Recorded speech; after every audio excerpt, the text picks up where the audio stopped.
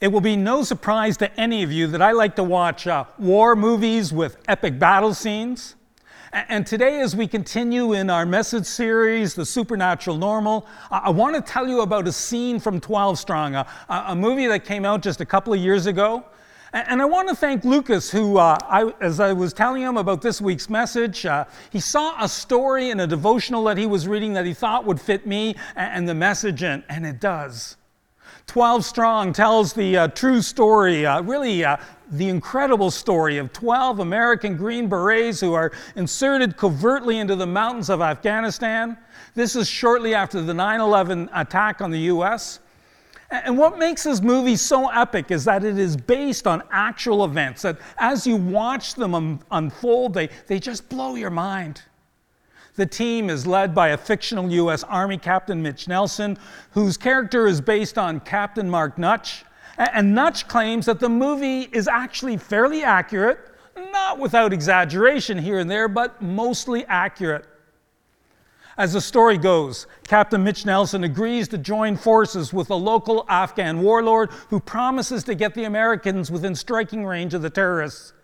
The tension, though, is thick right from the beginning as to whether these American soldiers can actually trust this warlord and his band of soldiers.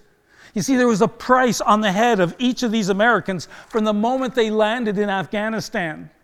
And the concern was the shifting allegiances of the warlord and his men, who sometimes appeared to be no more than mercenaries out for the best buck they could make. And the crazy part is, they will have to travel by horseback in the mountains of Afghanistan, as there is no other way to sneak up on Al-Qaeda. Using conventional vehicles and mountain passes just wasn't an option. There is this particularly epic, gripping scene when the soldiers charge onto the battleground against machine gun-equipped pickup trucks and even full-blown tanks. The Americans had only the guns and the grenades they carried with them. They were no match for the battle they were going into. That would have just ended the story. But they also had a laser pointer and a satellite phone. With these two pieces of equipment, they were able to call for fire to rain down from the sky. Fire to rain down from the sky. Hear me.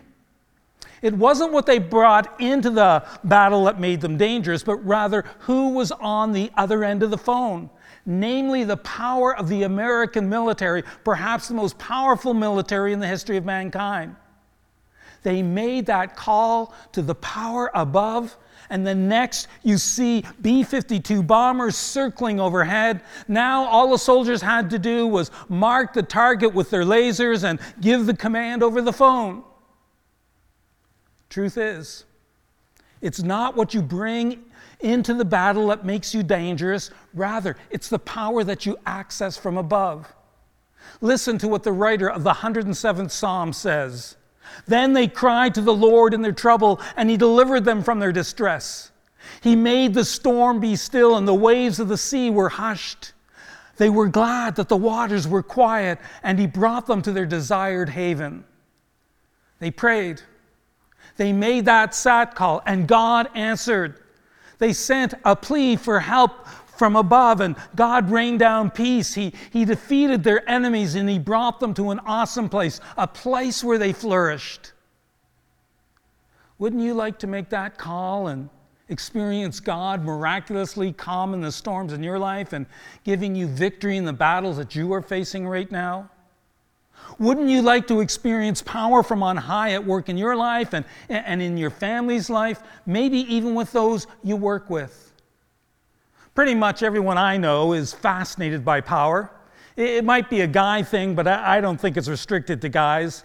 We love loud fireworks, fast cars, Harley-Davidson motorcycles, and more than a few of us in this church love high-powered weaponry. Throw in a little tannerite and we're having fun.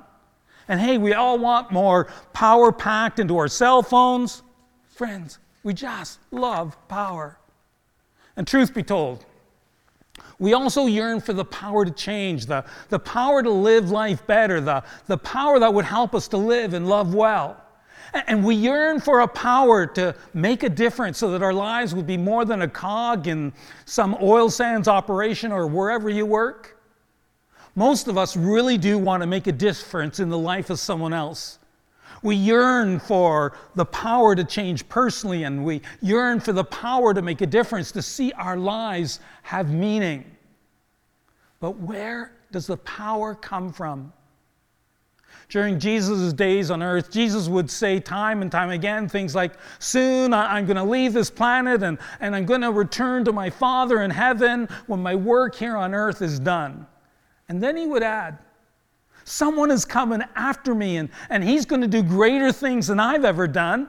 And he's going to be available to each one of you personally in ways that I have not been able to while physically here on earth. He will come into your life and empower you and strengthen you and guide you. He will lead you into a better way of living so that you can experience life to the full.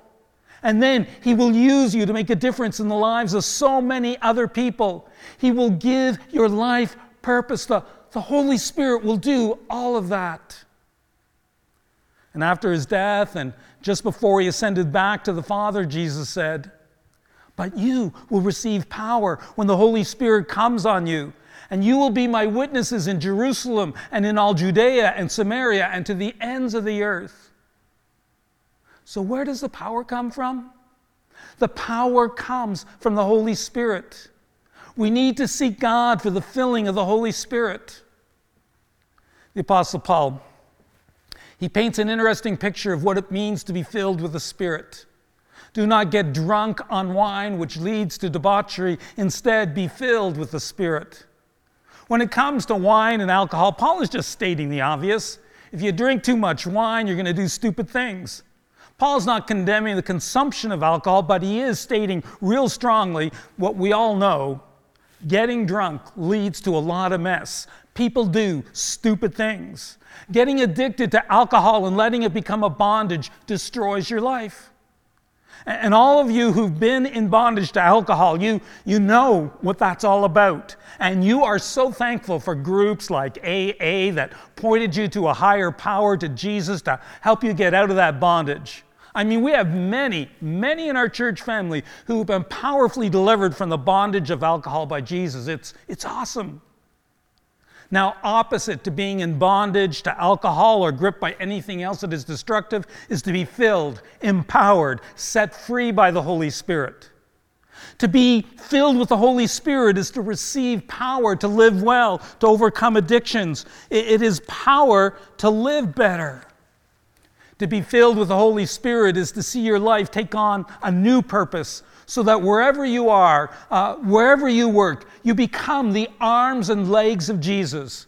You are not simply a cog in some oil sands operation or wherever you might work, because where you work, Jesus has a purpose for you.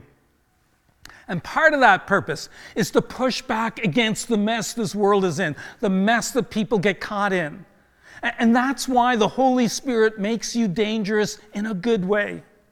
You become dangerous to the evil that resides in this world. You become dangerous to the evil that messes up people's lives.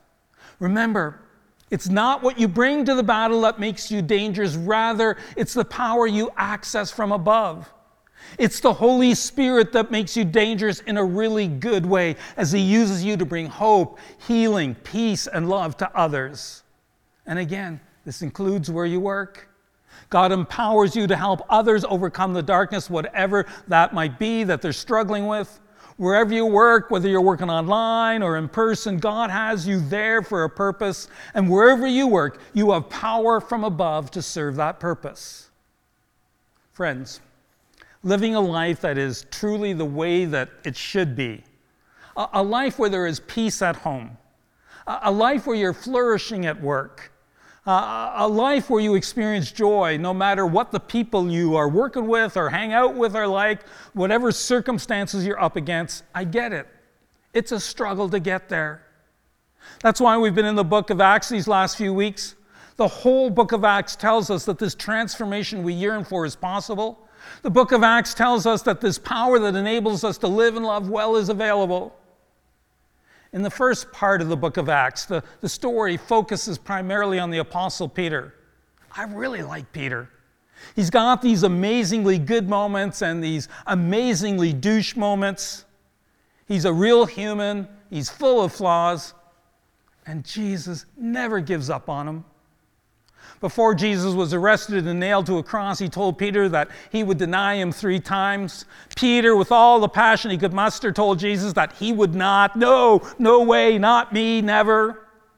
Now, to his credit, when Jesus was arrested, Peter is one of 2 disciples. The other one, I think, is John. Peter is one of 2 who had enough guts to follow at a distance and keep an eye on what was happening to Jesus after he was arrested. The rest of the disciples, man, they're nowhere to be found. Inside the courtyard of the high priest, where the first trial of Jesus is taking place, Peter is hanging around by a fire where a group of people are huddling to stay warm. But Peter becomes afraid that they will know that he's a follower of Jesus, and afraid that he too might get arrested and even die. 3 times Peter is asked if he's a follower of Jesus, and 3 times, gripped by fear, he denies ever knowing Jesus. At one point, he just lets out a blue streak and just denies Jesus. Earlier, Peter had the guts to jump out of a boat onto a stormy lake and walk on water when Jesus asked him to come to him.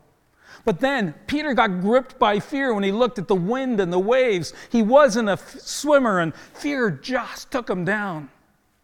Friends, fear always does that. Fear takes us down. Jesus then reached out and saved Peter from drowning. You know, Peter could be brash one moment and then full of fear the next. But Jesus never gave up on Peter. And it's the same deal with you and me. It doesn't matter what you've done, what mess you're dealing with. Jesus won't give up on you either. Friends, I tell you from my own experience, Jesus is real. And when you blow it, he won't reject you. Instead, he grabs you by the hand, pulls you up out of the mess, if you will let him do that. So we get to the book of Acts. And Peter is with the disciples, and they're kind of holding up in the upper room. Once again, fear has taken over, and all of the friends and disciples of Jesus are afraid that they're going to end up on a Roman cross just like Jesus. And the resurrected Jesus, he keeps turning up in this room, imparting peace to this fearful group. The very last time he turns up in this upper room, Jesus instructs his fearful disciples to wait until the Holy Spirit comes before they do anything. Truth be told, I don't think they had any plans on wandering far from this upper room. They are still immobilized by fear. And then the promised Spirit comes. We call it the day of Pentecost, 50 days after the resurrection of Jesus, 50 days after Easter. The Holy Spirit comes with wind and fire and shakes the place where the disciples are huddled. And each disciple is personally filled with the Holy Spirit. And they all go from being fearful to full of faith, a bold, passionate faith. I mean, the change is absolutely dramatic. Peter, who has always let fear rob him of reaching his full potential, was powerfully transformed from fear to faith. And with faith, he becomes a bold preacher, calling people to follow Jesus. A huge crowd is gathered because of the commotion, the shaking of the Holy Spirit, the shaking of the city when the Holy Spirit came. And when Peter preached his first message, like first message ever, over 3,000 people made a commitment to follow Jesus and to symbolize that commitment by being baptized. Only moments earlier, Peter was huddled fearfully with other disciples.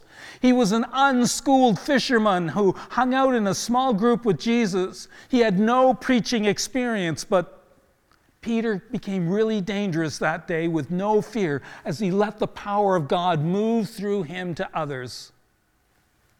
Why do I tell you the story of Peter? Simply because the same Holy Spirit that delivered Peter from his bondage to fear can deliver you from whatever's holding you back, whatever's holding you from being the person God has designed you to be, made you to be. Like Peter, God wants to empower you to live gripped with a purpose as you live life to the full, just to be a little bit dangerous in a really good way. You want that, right? You want to overcome all the stuff that is in your life that's holding you back. You want to live life to the full. You want to live your life with purpose, with mission that is bigger than just you, even bigger than just you and your family. Now, for several weeks, we've been talking about the supernatural normal. Friends, You need to be filled with the Holy Spirit to experience this supernatural normal. You need to be filled with the Holy Spirit to experience the healing you are looking for the transformation you need to live life well and to live life with purpose. You need to be filled with the Holy Spirit to become just a little bit dangerous in a really good way. In a moment, I want to lead you in a prayer where you ask God to fill you with His Spirit, or for many of you, ask God to fill you again with His Spirit, because being filled with the Spirit is something that we need to ask for continually. We're human and we leak. We need to keep asking for the Spirit like we need to ask every day. And practically, there are a couple of things that we want to do as a church family. First is our 21 days of prayer that you've been hearing about. Starting Monday, we want you to commit to spending a little bit of time every day praying with your church family. Everything you need is found at our church webpage. Just go to fortcitychurch.ca, click on 21 Days of Prayer, and you can download a prayer guide there. I think becoming part of 21 Days of Prayer and joining our Facebook group will help you establish the powerful life-transforming habit of prayer and help you experience God through His Holy Spirit personally. And then tonight, Sunday night, we're starting the prayer course here in person at the church at 7. And then we're offering the course online on Tuesday nights at 7. This is an awesome video course based on the Lord's Prayer, taught by Pete Greig, a pastor from just outside of London, England. This course will give you the tools you need to encounter Jesus through prayer, the tools that you need to become just a little bit dangerous in a good way. Learning how to pray has got to be the most important thing a follower of Jesus can learn. I can't think of a more important thing that most of us at Fort City can do than to take this course that I think will really help us leap forward in our walk with Jesus. Powerful stuff, really. Jesus said this: "The thief comes only to steal and kill and destroy. I have come that you might have life and have it to the full." There is an evil presence in our world, in our city, and really in our lives. A thief who is at work robbing us of that life to the full, and not just robbing us of that life to the full, but destroying our very lives. Jesus, through the Holy Spirit, wants us to push back that evil. He wants to raise up and train some Green Berets who will do damage to the work of the evil one. And friends, when we're full of the Holy Spirit, we have that sat phone with a direct connection to heaven. We have that laser pointer that can identify the stuff that is wrong in our lives, our homes, our city, our world, that needs to change, the works of evil that need to be dealt with. As we ask the Spirit to fill us, and as we learn to pray, our lives and the lives we love can change for the better. The lives of those we work with can be healed and made whole. And friends, remember, it's not what you bring to the battle that makes you dangerous. Rather, it's the power you access from above. If you and me truly understood the resources, the tools, the power that is available to us through the Spirit, lives all around us would be transformed for the better. Our own lives would be transformed. Our homes where we work, this city, would become an even better place to live and work. So will you choose to be filled with the Spirit and learn how to use that sat phone called prayer that God has given you? I'm going to pray a prayer, and I'm going to invite you to take this prayer that I'm praying and just pray it along with me. It's a prayer simply to be filled with the Spirit. Will you make this prayer, this commitment with me right now? Join me for prayer. Father God, would you fill me with your Holy Spirit? Just ask Him to fill you with the Spirit. And God, if there are things in my life that get in the way of your Spirit, would you show me what they are? And I repent of them, and I ask for your power that I might overcome them. And by a work of your Spirit, would you do a transforming work in my life so that I love better, live better, so that I experience joy no matter what else is going on around me? Spirit, lead me into that experience of life to the full that you came to bring. And by a work of your Spirit, make me a little bit dangerous as you make me an instrument of your peace, your love, where you use me to make a difference in the people I connect with, wherever that might be. Come, Holy Spirit, and make me a new person full of your love. I pray in Jesus' name, amen.